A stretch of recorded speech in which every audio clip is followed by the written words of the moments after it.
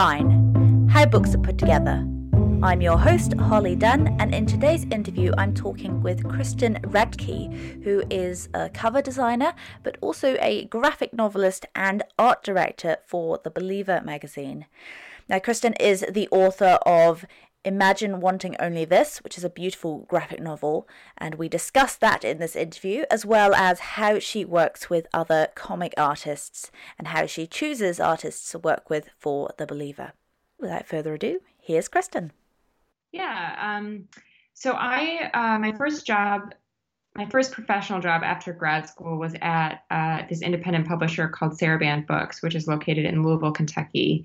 And I started working there when I was 24, about 24, 25. And I wanted to design book covers. I didn't really have the opportunity to do so. I was the publicist, but I slowly started designing like ads for the internet and ads for to advertise the books in print magazines, and then it sort of developed over time. So did you study design then? I didn't study design. I took a lot of design classes in college, but my degree was in journalism. Oh, okay. So does that impact your design in any particular way? I think because I'm also a writer, I am very sort of sympathetic to how hard the design process can be for a writer. I think depending on the writer, a book cover can either be like getting the comps for the first book cover can either be like the most exciting or the most kind of devastating day. I think writers have these ideas sometimes for book covers in their heads that just can't exist because they're remembering like every favorite book cover they've ever had that they've loved and sort of wanting to see it all in one place. Yeah. And so I feel like I'm sympathetic to that. I understand that feeling. Of course, I haven't really thought of it so much from the author's point of view. Usually I'm trying to think of it from the publisher's point of view. But right. Yeah, it must be really tough, especially if you've got an idea in your head already of what it could be. Yeah, absolutely. I mean, I know some writers who they'll write like towards a photograph or they'll pin up a photograph while they're writing and they have it in their mind as like, this is going to be in my book cover. And then ultimately, publishers nix that right away. Yeah. Oh, that's such a good point. So, I mean, obviously your journalism background, that really feeds into your graphic novel writing. And we will get to that in a bit. But first I wanted to just talk about what your process looks like as a cover designer, because that's primarily what we talk about here on Spine. But I'm so interested to hear about your experience of writing as well. What does the process look like? It's really different for every project. Sometimes I feel like I have exactly a clear version in my head for what the book cover should be, and sometimes like my first. I usually don't get it in the first try, but I might have an idea of like, if I know I want to do some sort of lettering on the cover with a certain kind of background, I can get, like a couple different versions of that and maybe hit it the first time. But then other times it's like, I'll go through 10, 20, 30 different versions, and some of them will just be like truly horrible, like the deeply embarrassing, like doesn't work at all, before I finally hit it onto that right one. And then sometimes I might think an earlier version isn't working, and then I'll come back to it later after I went through more iterations, and there's something there that's actually sort of at the center of it. But I'll start sometimes with really crude hand sketches just so I can get the idea out. And then I will start usually working in Illustrator or InDesign. So how much of this gets seen by the rest of the publishing team or the art director or whoever you're working with? Well, I used to send a lot of different versions when I would turn in a book cover. I used to send in, as many as I had done. And I found that a lot of times kind of set us backwards, because then sometimes publishers are like, let's take the text from here, but the color from here and the illustration from here. And all of a sudden you have this like totally jumbled mess. So sometimes I'll now just send 2 or 3 versions. Yeah. So a lot of those just early sketches, that's just for your own reference.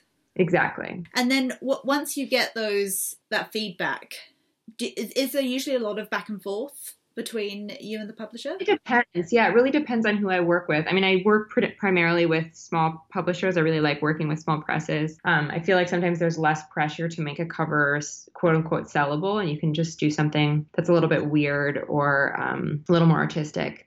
So it really depends. I mean, sometimes it's an immediate yes, and sometimes there's a lot of back and forth. Yeah, that's true. Actually, you do see a lot more risks being taken, I think, by smaller publishers. Yeah. So what are some of your favorite projects that you've worked on recently? I really liked making the book cover for Dan Sheehan's Restless Souls. He's an Irish writer, great writer. I did the cover for the US version of his book, which is published by 8 publishers. The UK version is also really excellent. I'm not sure who designed that, but it's really beautiful.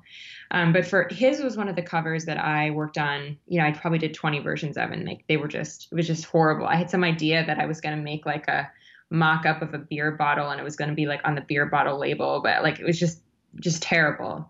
And then in the end, I sort of did a rendering of wooden sign with the title and author name carved into the wood. Yeah, and it does just look like it's been almost carved in with a knife or something. Yeah, and that's sort of the mood of the book.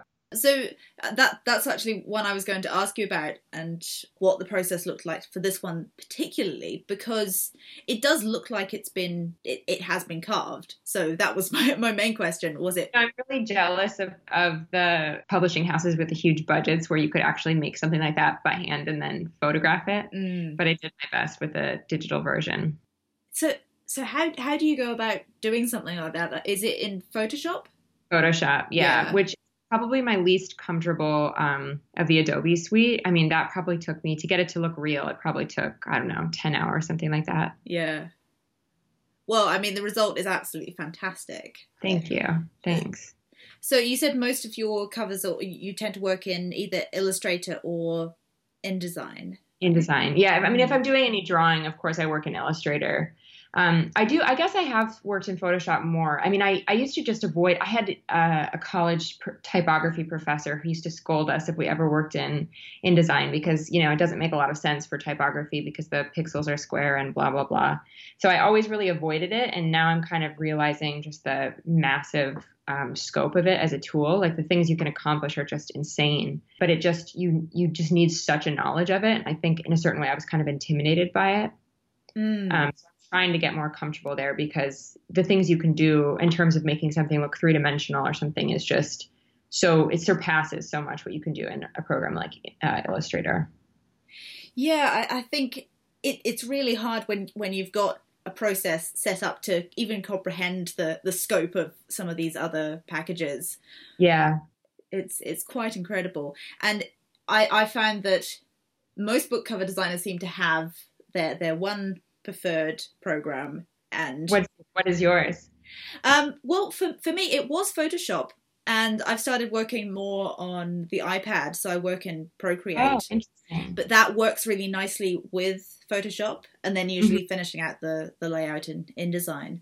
But I've heard some people say that, oh, I wouldn't dream of doing a book cover in Photoshop. Or, I mean, I really don't like Illustrator. I don't like working in vectors. That just doesn't suit my workflow and the way my brain thinks. But other people seem to absolutely love vectors and wouldn't do anything else.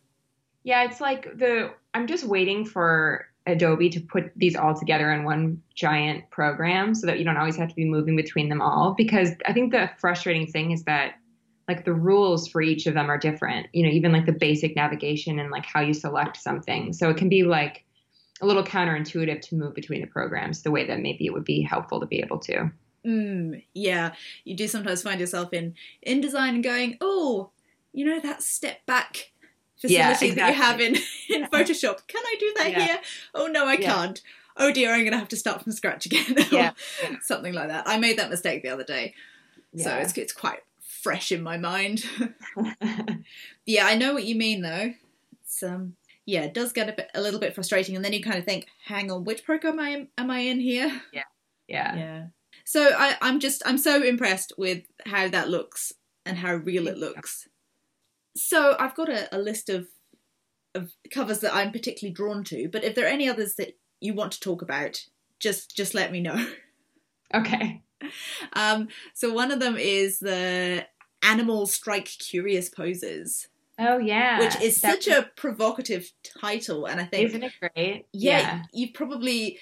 There was probably the temptation to do sort of weird-looking animals in different poses and be quite literal with the title. But I love how you didn't do that. Yeah, I mean, I had a version, I think, of like a lion wearing sunglasses or something like that, in the earlier ones, but it felt too sort of on the nose. And the book it's a fabulous book. It's by Elena Passarello. It's a collection of essays about infamous animals throughout history, and it's sort of modeled after an old-fashioned bestiary, which is like an encyclopedia of animals. And so I liked the idea of then creating this sort of like collection of animals on the cover as well, much like you would experience when you read the book. Yeah. And it's got this kind of circusy vibe to it. Yeah. And almost like an old Matchbox or something. Did you look at any of those kinds of things for inspiration? Yeah, I mean, I definitely wanted it to have that sort of vintage feeling. This was another one that was really tricky to get right. And partially it was because I loved the book so much and really wanted it to work well. Yeah, and just the simplicity of the colours as well is fantastic. Thank you. So with this one, is it printed is it on a dust jacket or just straight on a hardcover? It's hard to tell from the picture. It's on a hardcover, yeah. It's paper over board, which I think was really right for it. One of the things I loved about, now I just do freelance cover design, but I did that cover when I was the managing editor at Saraband. And one of the things I loved about that was that I got to manage the production the whole way through. So, we would do, like we did, the red on the cover, I mimicked with fly leaves in the inside. So you'd open it and see this bright red. That's some of those things like, you get a book in the mail that you designed, but you didn't design all the way through, and you see immediately the things you would have loved to have done differently or something like that. It was so fun to get to spend so much time with each book. And see them from beginning to end. Yeah, and I think that really shows when you do pick up a book and see how it melds together. Yeah. All right, so then we've also got, was it Witch Wife? Yeah, so this is another one that looks like it's been done as a print, but is it digital as well? That is digital as well. So that I worked off of, I like highly, highly modified like a stock vector and then kind of redrew it from there. But I got my sort of inspiration from like just a vector on a stock website, which is something I did frequently sort of. Sometimes it was like starting from scratch seemed so overwhelming, and to have some sort of foundation to work from and then draw from was really, really helpful. And so was this in Illustrator? Yeah, I did that whole thing in Illustrator. Yeah, because I love the texture in there. Thanks. Yeah, it really does look like a woodcut. And I think that's the amazing thing with the way technology has advanced, is that now I'll look at a book cover and I'll go, I don't know if this was actually made or if it's digital. Yeah. Whereas even a few years ago, it was quite clear that the definition between the two. That's true. Yeah, that's true. I mean, when I draw, I find that it's hard to get the same sort of handmade quality in a digital drawing. Like it's just smoother. Like it just doesn't look, it's mostly, you can tell in the line work, I feel like. You mentioned vectors, like especially if you're drawing a vector line, like, a line with a pen it never looks like that, or with like a felt tip just never looks like that. So I find it's harder for me to get that same feeling. But yeah, in this particular cover, I feel like just the way that the lines were used, it was a little bit more handmade feeling. So that's drawing directly into Illustrator, is it? Yeah, I drew on a tablet for that one. Yeah. See, I'm fascinated by that process because I've never done that with Illustrator. Yeah. All right, I think we'll move on to the Fix, which again is another one that it looks like a cutout. Yeah, I loved making that cover. That was by Lisa Wells. It's a collection of poetry, a debut collection of poetry. And that one I started with, it was some sort of like mock-up template that I started from, where it was just like, it created like a shadow where you could put in like a shape and it would create sort of that realistic looking cutout shadow. So I started from there to learn how to kind of layer those individual layers in Photoshop. And then I sort of started from scratch there. So do you find yourself looking at tutorials for how to do different effects? Yeah. Constantly. I can never figure out anything that I've, for the first time, or maybe even like the third time, without watching like a million tutorials from it's also, tutorials are so interesting because it's so interesting to get access to how different designers work. Like, if you've ever opened up like a Photoshop or an InDesign or an Illustrator file from another artist, it's so interesting to see how they built it because it's different than how you did. Yeah. And so I think that tutorials are so interesting in that way because you'll see someone create the same thing that you would have created, but in a totally different way. Yeah. So do you find you look at a few different versions of the same idea in a tutorial? Yes, definitely. Partially because sometimes I'll kind of work through a tutorial and I just won't get the result I want. Like a lot of the sort of, especially if I'm trying to build something that looks real, I find that like a lot of particularly like the YouTube kind of stuff, that I find just the end result doesn't look that realistic to me. So if you're not looking at YouTube, where do you tend to look for these things? I think there's some really good tutorials on Skillshare. It's just Skillshare.com. Yeah. I really, they have some really great design. Like Chip Kid has a tutorial, like they talk to a lot of, I think Peter Mendelsohn does. There's a lot of really great designers on there kind of showing access to their process, which is really cool. Okay. Yeah. Because I've never really looked at Skillshare for really specific things like that. Yeah. But that's good to know. Him, Me and Muhammad Ali, which is a wonderful kind of musical title to begin with. And it's such a beautiful cover. So this is Saraband Books. This is Saraband, yeah. Can you talk us through the process of this? What was the brief like? By Rhonda Gerard. So this one was a story collection, and story collections can be a challenge because they often cover such a huge range, totally different characters, totally different settings, maybe even really different time periods.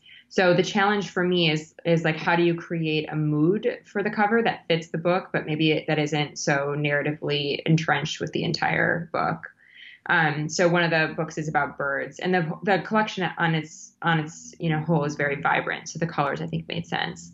The thing about this cover though is I used a stock photo, and then I just got a book in the mail the other day that has the same exact feathers on the cover. So it was it's like, I think when the Goldfinch came out a few months later, there was like another book with the same bird on the cover. Like it's just the risk you take when you buy a stock photo, I think. Yeah, of course. So did you alter this much? It's hard to tell from the picture. Is this on a board like the previous one? That was paperback. Yeah. It was a paperback. But it's got a little bit of a texture to it. Exactly. Yeah. No, it's lovely. Thanks. And what I love about this is that there's been quite a trend of having white text with some kind of pattern or colourful background. But this one feels quite different from those, or from a lot of them that we've been seeing. Thanks. I'm not sure quite what it is, but maybe it's that red and the green of the photo. Yeah. But I love the way it interacts with the feathers, the text and the feathers. Thanks. Yeah, that was really the challenge there, particularly because at that point I was really only comfortable working in Illustrator, and it's really hard to work with photographs in Illustrator. Yeah. What sort of other concepts did you look at for this, or was it always going to be feathers?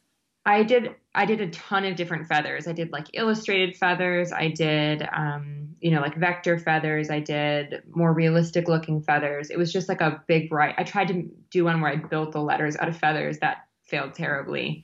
Just different versions like that. And I love the fact that the feathers are going upwards as well, because it almost makes it look like it's on fire.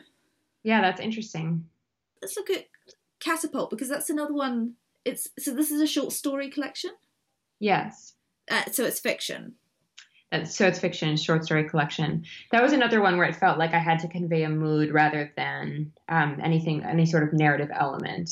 Yeah, that was I sort of pulled that idea from a story about a teenager, because I thought it was sort of like a scrawling handwriting, maybe the way a teenager might write, juxtaposed against that sort of those eerie kind of strange colors, sort of like muted a little bit. Yeah, and then that really bright sort of red pink in the middle. Yeah. And the fact that the writing is going down the way as well, again, gives it that really dynamic feel. Yeah, I find I always want to make text as big as possible, so I get very excited when I have like a one-word title to work with and I can just like blow it up big. Yeah. It feels like you want to tilt it on its side. Yeah. Yeah, I love that. So are these stories ones that make you feel a bit off kilter? Totally. They're a little bit eerie. They're very kind of restrained, like you're almost cold, but in like a really interesting way. Like you still want to keep reading. So I felt like it was sort of the right mood for it. Yeah. Well, that's definitely what I get from looking at that cover. Good. You're going to have to tell me how to pronounce this. Is it Flood? Oh, yeah, Flood. Flood. Yeah, so that was one of those where I did like a million. So the author had this idea that he wanted to represent like a abandoned 70s or 80s mall on the cover. And I was just looking at all these like ugly photos of malls. And I was like, I'm sure there's a designer who could make this look really retro and cool. But every time I'm trying to slap some text over these ugly mall photos, it just looks ridiculous. So I just went through a million versions. I was trying to create like a mall sign with where like the title of the book would be like above some abandoned store. I mean, none of them were working. So then I thought, like, what are some elements of a mall? Like a discarded merchandise tag. And so that's why I made that. Yeah, and then there's this is it quite an old carpet? Yeah, it's like kind of, one of those terrible, industrial carpets that you would never want to stand barefoot on. Yeah, it looks a bit threadbare. Yeah. I love it. Thanks. And the fact that the tag looks a little bit beat up as well. Yeah, a little stained. Yeah. Very cool. And just the composition of this, the way it's cropped off the side is it. Thanks. And then it goes around on the back. I don't know if I have that photo on my website, but the back of the tag actually has the ISBN on it, the barcode. Cool. Oh, that's a great idea. Thanks. Love it. All right, so I think we should probably move on and talk about your incredible graphic novel. Oh, sure. Which I read the other day, and I finished it, and I just felt completely bereft and devastated. It was, and just like, what is the point of it all?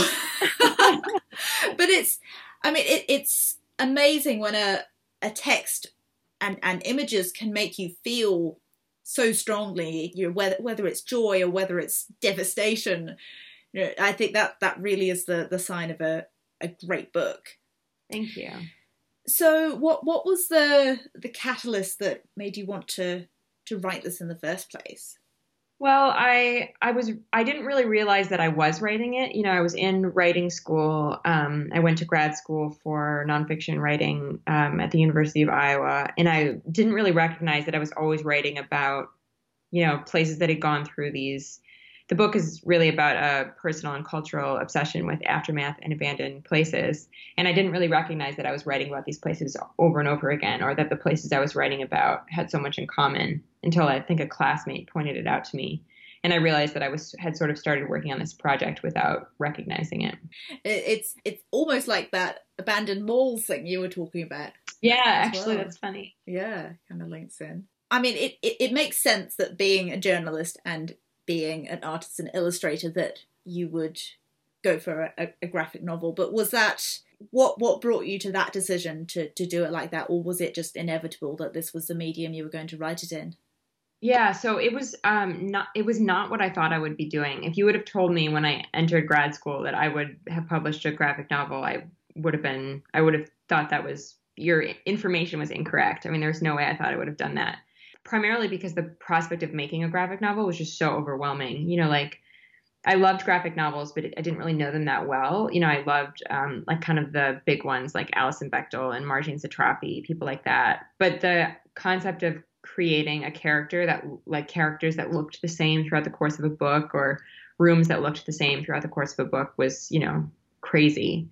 So it was like a slow coming around. And it wasn't until my last semester of grad school, I had a professor named Robin Hemley who taught a class called Visual Autobiography. And I just decided, okay, I'll try making a comic. And that ended up being like the beginning of the first chapter of my book. And so how did you, I guess, practice enough to be able to sustain a character or characters and places throughout? Because that's something that I find incredibly daunting as an idea. It is daunting.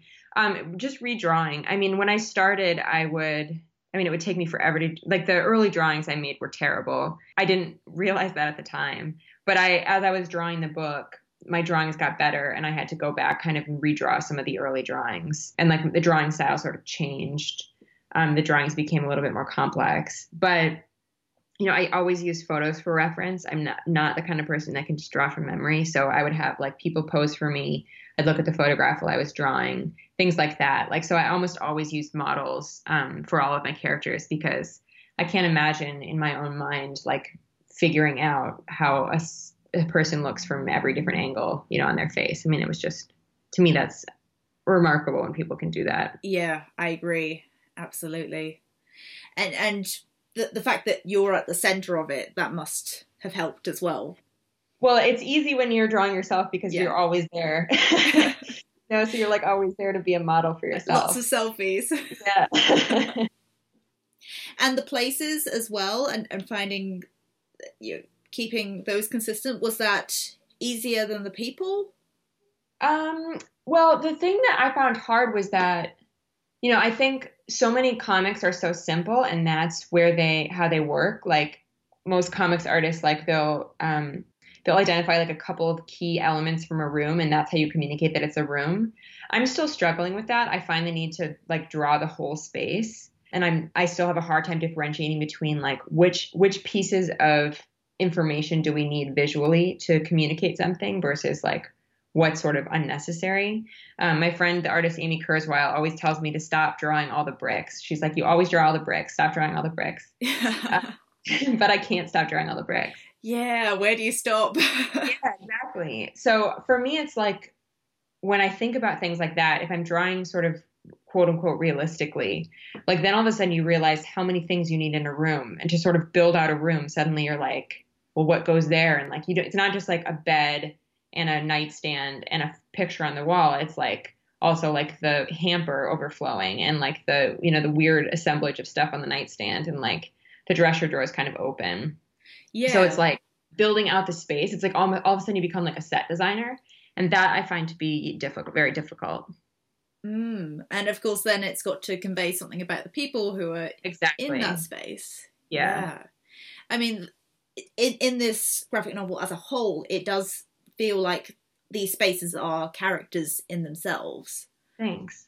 So I think you've done a really amazing job of, because you've got some huge spaces as well. Yeah. Just getting that sense of scale, and then these very intimate spaces, as you were saying just before. I mean, we've talked about why this medium in general, but then you've got these photographs in there as well. Yeah. Yeah.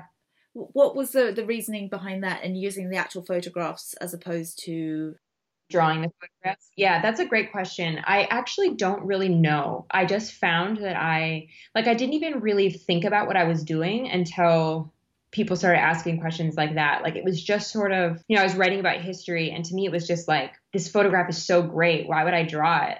It's so exactly what it needs to be as it is. And so I think when that was the case, when it was just like this amazing historical document, I found a way to like kind of collage it into the drawing rather than sort of drawing my own version of the photo. Yeah, and that's exactly the word I would use, is that it does feel like a collage. But I mean, I agree, it absolutely works. It's not a criticism at all. No, but, yeah. And it makes it feel more, I think, grounded as well, especially because your style is so realistic. Yeah. But, I mean, it's realistic, but then you've got, especially towards the end of the book, you start getting a bit more experimental with the way that typography works. And there's that one spread where you've got the figure on sort of lying on the ground, and then all these questions around the outside. And it's sort of this perfect illustration of how life feels sometimes. Yeah, particularly when you can't sleep. Yeah, I think part of that was that it was just, I was a few more years into making the book. I mean, it probably took me 5 years to make the book. And at first I just didn't know how to do anything other than represent exactly what I sort of saw. And like, I think that's something I'm still playing with a lot, like in future projects, just like departing from reality a little bit more, like allowing things to get a little bit more strange. And was there a temptation to go back and, because you said that you did change things as you went along, Yeah. but was there the temptation to just keep going back and keep going through the whole thing? Yeah, I mean, I think if publishers didn't take books away from authors, probably we'd all be working on them forever. Yeah, for sure. But there was also this sense of, because it was my first book, I also think I was a little bit impatient to get it out, and also to move on from it. Like it had really consumed my, it was like the thing I thought about most for 5 years, and that's, after a while you're like, okay, really seriously, please take this away from me. So was it a huge relief to get it out into the world, or did you feel a bit bereft after it had gone? I joked that I had postpartum depression, because I felt, as soon as I turned it in, I sort of had this panic attack, like, what am I going to do? I remember I went to go see Ghostbusters with my friend, and I came home and I got like the sickest I've ever been. I had like a horrible virus for like a week. I couldn't get out of bed. It was like my body was sort of like all the adrenaline was gone, and I was just like purging or something. Yeah. And then I was just like, I don't know what to do with myself. I don't know how to occupy my time. Like I just felt suddenly like I was wasting time and I wasn't being productive. And then, sort of it gets really exciting to start working on something new. Well, that might be the perfect segue into what is next. Are you doing more graphic novels? I'm writing a graphic essay collection right now, actually. It's called Seek You: Essays on American Loneliness. And it's about loneliness in America. Yeah, and that is due to my publisher in December. My agent, I had a call with my agent yesterday, and she told me she was certain I was going to turn it in early, but we will see. It's my summer project to finish it up. Yeah. And what a fascinating topic to explore. I think so. I think it's really interesting. I mean, people always think it's, my friends think it's weird when I say that loneliness is interesting, but it is. I mean, it's like this incredibly universal feeling that people don't really talk about that much, but that's sort of becoming more and more of a problem. Like the UK just appointed a minister of loneliness, and the US Surgeon General called loneliness the biggest health crisis facing America. I mean, it is this thing that's sort of gaining an unfortunate momentum in our lives. Yeah, and we definitely have seen a lot more, I guess, articles and publications about it. I'm thinking of The Lonely City. I love that book. Yeah. So how do you take something like loneliness and illustrate it? Because I suppose there are obvious ways of illustrating loneliness, having one person apart from others. Exactly. But how do you do that without falling into cliches? Exactly, or without drawing the same thing over and over. So the project started as a 4-part illustration series for the New Yorker's page turner. And I was drawing people sort of in isolated settings in New York. So it was like people surrounded by a lot of others, but who were clearly on their own. So I drew people like who'd fallen asleep on the subway, things like that, or who were like alone through their apartment window as someone passed by on the street. But that's what the catalyst for the project was, but that's not the kind of drawings that populate their way through the book. So like one of the things I'm thinking about a lot is how do you like illustrate science and research? So that's what I'm really working on now. So much of loneliness is, the science of the brain, and like how do we represent that visually in a way that's not just like a chart in a textbook. Oh wow, that's going to be quite incredible. I hope so. Well, I'm already looking forward to reading it. Thank you.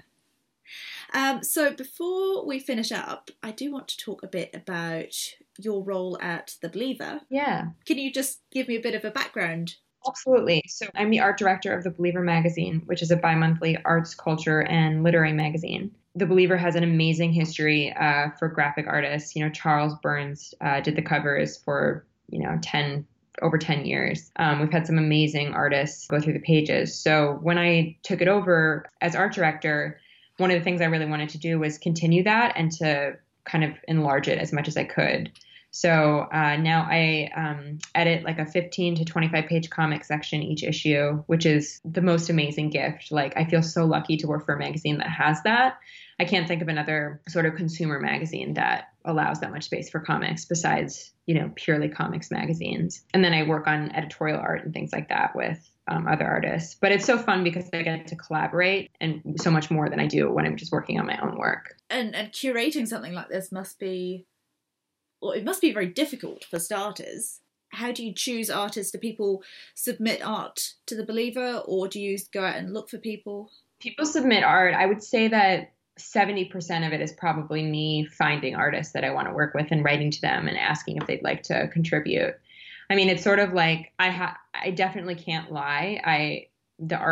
Most of the art that's featured, or I would say maybe half or a little more than half of the art that's featured is just stuff that I love aesthetically. Like, it's definitely skewed towards just things that make me feel something. But I do also try to work beyond sort of my aesthetic sensibilities and recognize, maybe this is exactly the right aesthetic style for this piece, even if it's not like the thing I would hang on my wall.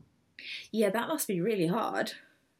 I think I'm getting better at it over time, for sure. But it is hard because you just, there are certain things I gravitate towards, like really rich, deep colors. And, I skew more towards, I skewed more towards quote unquote pretty art. Like, I like comics that are very sort of visually arresting.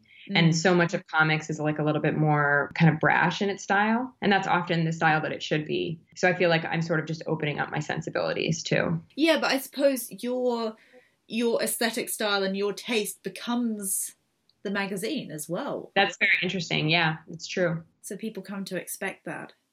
Yeah. It's interesting as well. I was looking at some of the comics on here, and for instance, Everyone is in Love Except Me, which I love that one. That's one of my favorites.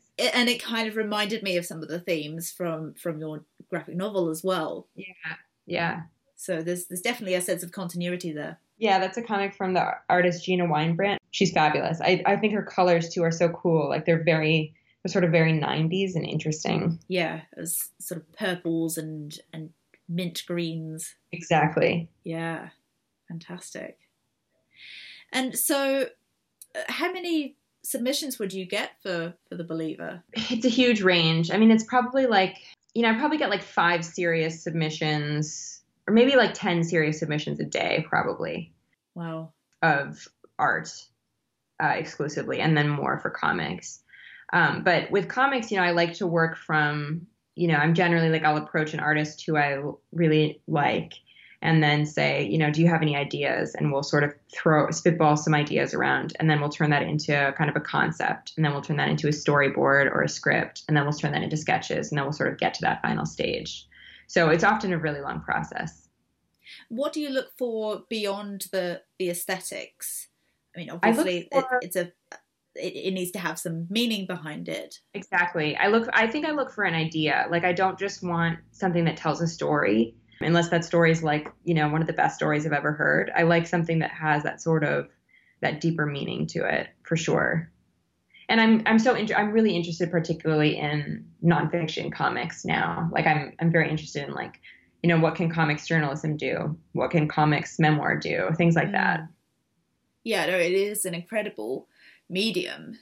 Yeah. And it's exciting to see so much more of it happening now. I think so too. Or maybe it's always been there, but it feels like it's out in the mainstream a lot more. That I'm seeing a lot more of it. Yeah, I agree.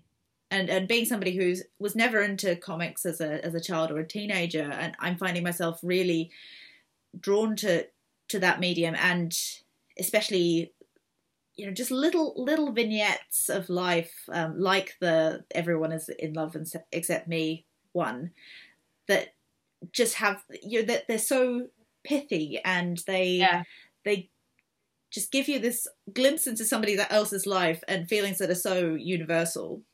Absolutely. I mean, I think glimpse is a great word for it, because the thing that I really love about comics is that you should be able to look at it and sort of feel something instantly, or understand something instantly, which is something you just can't get from text. You really have to invest for a moment in text, which is really valuable as well in prose. But I like that you can immediately open it and you're there right away. Yeah, and that must be such a hard thing to create as well. Yeah, I think so. I mean, some artists are just fantastic at it, though. They can just transport you right away. And I think that's the big challenge, is like creating that immediacy. Yeah, although they've probably been working at it for years to get to that point. Yeah. And so is it Instagram that you use to find new artists? I do find a lot on Instagram. I find a lot on some sort of like I'll start looking on databases. There's a couple of great databases. There's one called Cartoonists of Color. There's another for queer and LGBTQ plus artists. I love sort of being able to scroll through thousands of artists and just find brand new work. Yeah. And I think that's what's also so great about the visual arts is like it's so immediate. You can just kind of move through so many artists so quickly in a way you couldn't really discover writers in that same way. Yeah, that's definitely true. And so for somebody who is wanting to get into doing what you do, writing comics and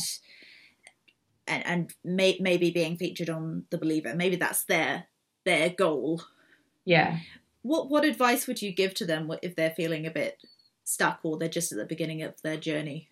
Obviously to work at it incessantly, but I think also when you're presenting an idea to have a really concrete idea that you're sharing with an editor. And I think making it as easy for the editor to say yes as possible. Like an editor is always looking for a reason to say no because they get so many submissions. So like even basic things like attach attachments of your best work to it. Say not only like what you want to make, but why you think it's great for that magazine, stuff like that. Like just try to make sure that they have fewer reasons to say no to you, and then keep trying because rejection really truly doesn't mean anything. Yeah, that's definitely. I mean, it's advice that we hear a lot, but I don't think it necessarily sinks in. You just have to keep trying. It always feels terrible every time, but that's okay. Yeah. And what about anyone who's struggling to find their own voice within comics? Because obviously that's the key thing is having something to say. You can't just draw a pretty picture and call it a comic. It needs to have some kind of message. I think everyone should write and draw their obsessions. Like, what do you know more about than anybody else? Like, write into that. I have someone who's drawing a comic for me about the band ABBA for our upcoming music issue, and it's amazing. And it's just like it comes from this point of just like obsession and fascination, and like the sort of that energy is just in the piece as a result. And then I think also you should just read like crazy, like read every comic you can find. And I think you can also sort of learn by mimicking at first, and suddenly I think your own styles will emerge. Is it almost like making a mood board of all the different things that you love and picking and choosing? Yeah. I think that's the same in a lot of different mediums. If you're trying to find your voice, that it starts with taste and figuring out what you love and why you love those things. Absolutely. And going from there. Yeah, and there's nothing wrong with sort of mimicry in the beginning to learn kind of what feels comfortable to you. I mean, I think like I remember, even when I was reading prose back in college, I would love like the sentence structure of, a great writer and think, how can I structure a sentence in that same way? You can sort of use models for comics as well. Yeah, definitely. And I mean, even I suppose you could look at the composition and break it down into, okay, well, what does the storyboard look like, and why does it work? But I haven't seen a lot of resources out there. Maybe it's because I'm not within this comics world. But where would you go to learn more about making not just comics, but sort of personal experience comics? Right. There's a couple of great books. There's a book by Tom Hart about making graphic memoir, and there's like the old standbys by Scott McCloud called Making Comics and Understanding Comics, and I think those are pretty essential to get started because it just teaches you basic things like, how, like you mentioned, composition and stuff like that. Those things you just really need to be thinking about. Well, thank you for enlightening me on a bit of this world, because I mean I've read a few graphic novels and graphic memoirs, but I really don't feel like I know that much about it. So well, I hope you'll read more. Yeah, I know, because I always love them when I do. I mean, Alison Bechdel obviously is incredible, and there's one by Meigs Fitzgerald, Long Red Hair, which just really spoke to me as well. I just need to read more of this stuff. Yeah, it's fantastic. And I've got your next one to look forward to. Thanks. Wonderful. Oh, well, thank you so much for this. Thank you. This was so fun. If you enjoyed this podcast, you can subscribe to us on iTunes, Stitcher, or wherever you listen to your favourite podcasts. Please be sure to rate and review us too. This show is hosted by Holly Dunn and edited by Eric Wilder. Our theme song is Sweet Berry Wine by Blue Wednesday, and Spine is a production of Spine Magazine. For show notes, articles, audio and video about the enormous talent that goes into creating books, visit spinemagazine.co.